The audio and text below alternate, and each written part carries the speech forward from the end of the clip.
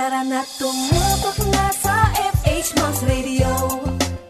Habang ika'y nagre-relax sa bahay mo, marami kang matututunan dahil di lang basta chikahan. FHMoms Radio, mga mamshi atin to. Mga mamshi, tara na, dito'y bidang-bida ka. Ipagmalaki natin na tayo'y magigiting na ina. Mga mami, tara na, dito'y bidang-bida ka. Ipagmalaki natin na tayo'y magigiting na ina. FHMoms Radio. Tara na tumutok na sa FHMoms Radio. Habang ika'y nagre-relax sa bahay mo, marami kang matututunan dahil di lang basta chikahan. FHMoms Radio, mga mamshi atin to. Tara na tumutok na sa FHMoms Radio. Habang ika'y nagre-relax sa bahay mo, marami kang matututunan dahil di lang basta chikahan. FHMoms Radio, mga mamshi atin to.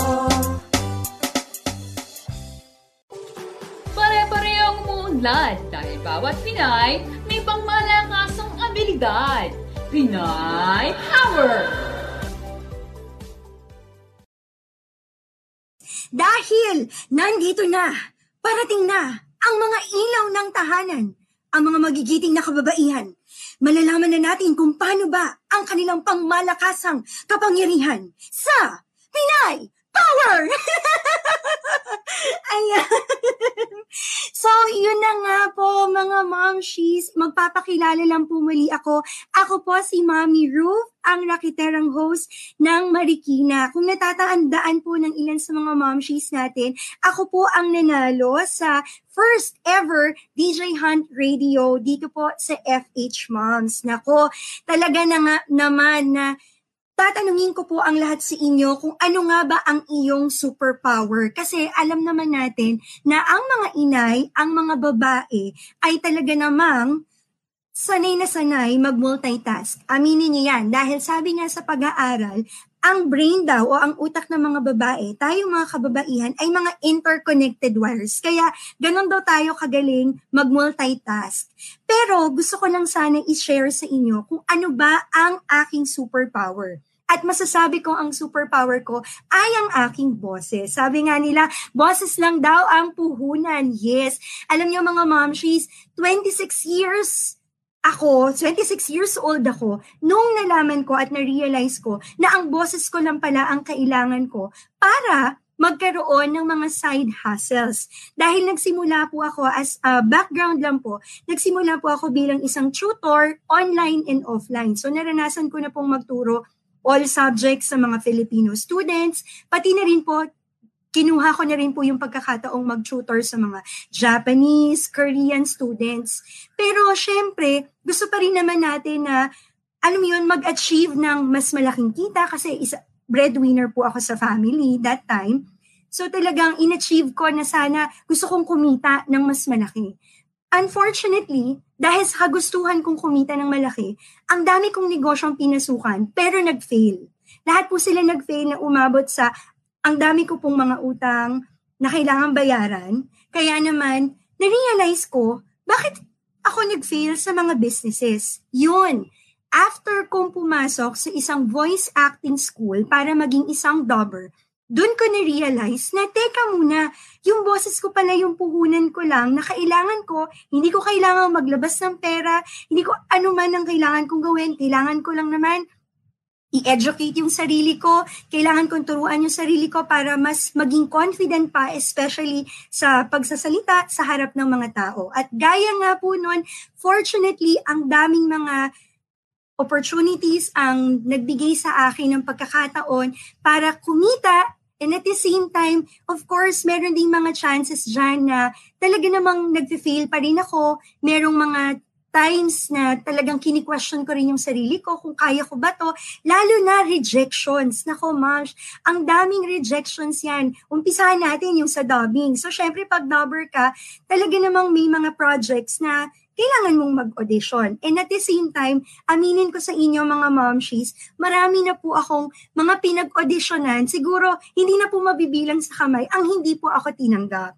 Pero fortunately, thankful din ako kasi marami pong mga dubbing directors, pati po studios, na talaga namang nagtiwala po sa akin. And after nung pumasok ako sa pagda-dubbing, na-realize ko rin na pwede rin pala akong mag-host. So, kung walang projects, meron din palang hosting na pwede mong pasukin.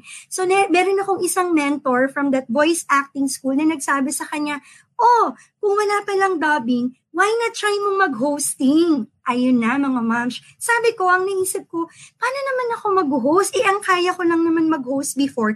Libre lang talaga, as in volunteer. I always say yes. Simula po nung ako'y elementary, hanggang mag-college, pati nung nagtatrabaho na, lagi akong nag-yes kapag merong chances na mag-host. At take note, libre po yun. As in, lagi pong libre. Pero because of my mentor, tinuruan niya po ako na sabi niya, pwede ka namang kumita sa hosting. Kailangan mo lang lakasan ng loob, confidence, and at the same time, huwag kang mahihiyang mag-charge. Because ang tanging skill na meron ka is yung talent. At yung talent na yun, hindi matutumbasan ng anumang halaga, hindi rin naman pwedeng free lang. Kasi, syempre, mag-i-invest ka sa damit, mag-i-invest ka sa makeup.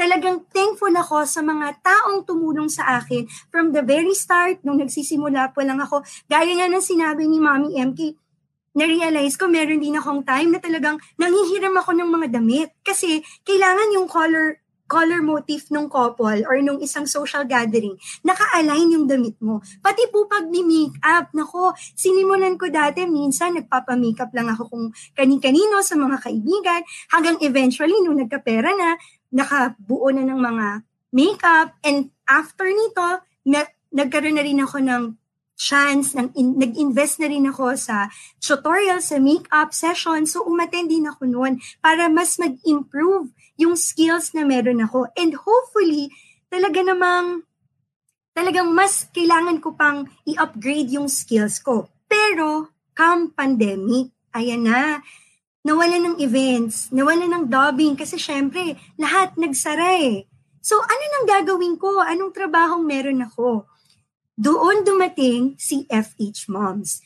So, meron akong kaibigan, shout out nga pala sa aking friend na si Mommy Camille na nanonood ngayon, na very supportive from the very start.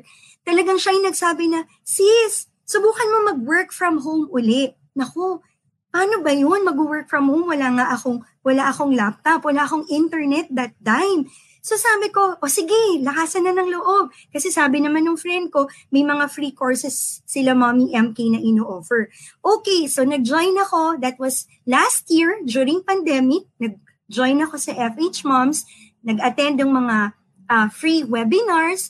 And also, nung nagkaroon ako ng chance na maka-attend ng isang mastery course, nag-enroll din ako. So after nito, okay, sige, wala pa akong mga laptop, wala pa akong talagang gamit for work from home. So, biglang dumating yung chance na magkaroon ng isang DJ hunt. So, ito na namang friend kong ito, ang aking supportive friend. Sinabihan niya na naman ako na, sis, mag-join ka dun sa DJ hunt. Malay mo naman. Ayun, nag-join ako sa DJ Hunt Radio ng FHMoms. Thankful ako at grateful sa opportunity na ibinigay nila kasi alam niyo po, ma-share ko lang mga momshies, hindi lamang talaga siya contest kasi si Mommy MK and her team, the community, ay talaga pong nag-invest sa amin kasi meron po silang mga in-invite na mga guest speakers simula po from the first round, second round, up to the final round ng DJ Hunt Radio. Marami po kaming mga seminars and also mga nakakausap via virtually na mga speakers and also mga mentors. Kaya naman, dun pa lang, sobrang winner ka na. And what more, nung nanalo ako at mapili bilang the first ever DJ ng FHMoms. So, syempre, na-realize ko, okay, sige, meron na palang FHMoms Radio. sa October maglo-launch. So ako talagang naghihintay. Pero sabi nga nila, lahat ng mga chances, lahat ng pagkakataon na meron sa buhay natin, it comes in perfect time. Hindi po nag-launch ang FHMoms Radio noong October, but it is tonight. Dahil, alam niyo po kung bakit, Momshies, na-realize ko because hinuhon din ako at tinutulungan din ako na mas ma-expose at mas makilala pa ang mga Momshies natin at ang lahat ng members ng FHMoms.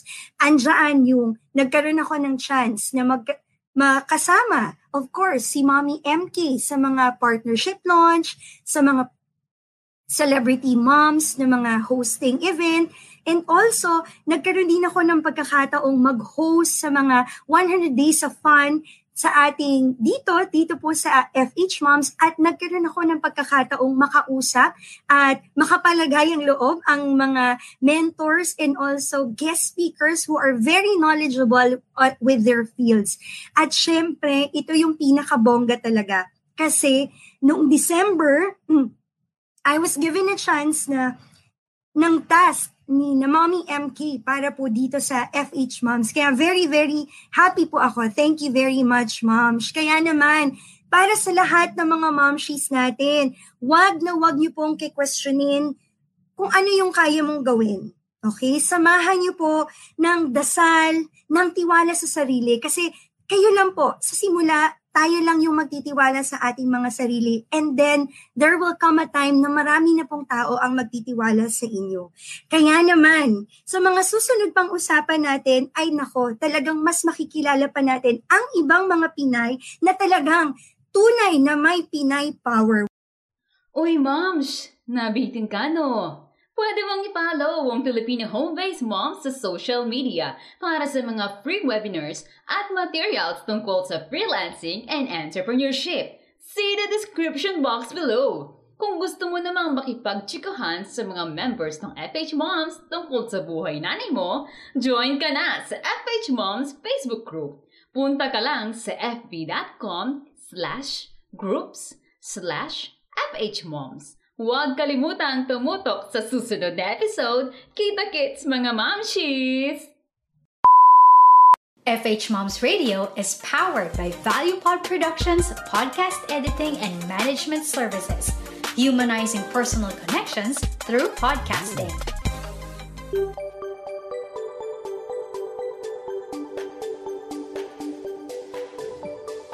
Gusto mo bang matuto at kumita habang ikaw ay nasa bahay? Huwag nang magpatumpik-tumpik, mag-enroll na sa FHMoms.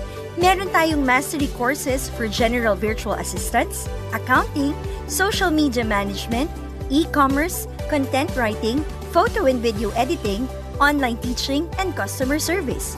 Bukod dyan ay may mga short courses rin tayo for soft skills. O teka, hindi pa nagtatapos dyan dahil meron din tayong computer rent-to-own program para mas maging convenient at madali ang inyong success. For more details, join Filipina Home-Based Moms Facebook group. It's time to start your freelancing journey with us. See you! Mama, Moshi, tara na.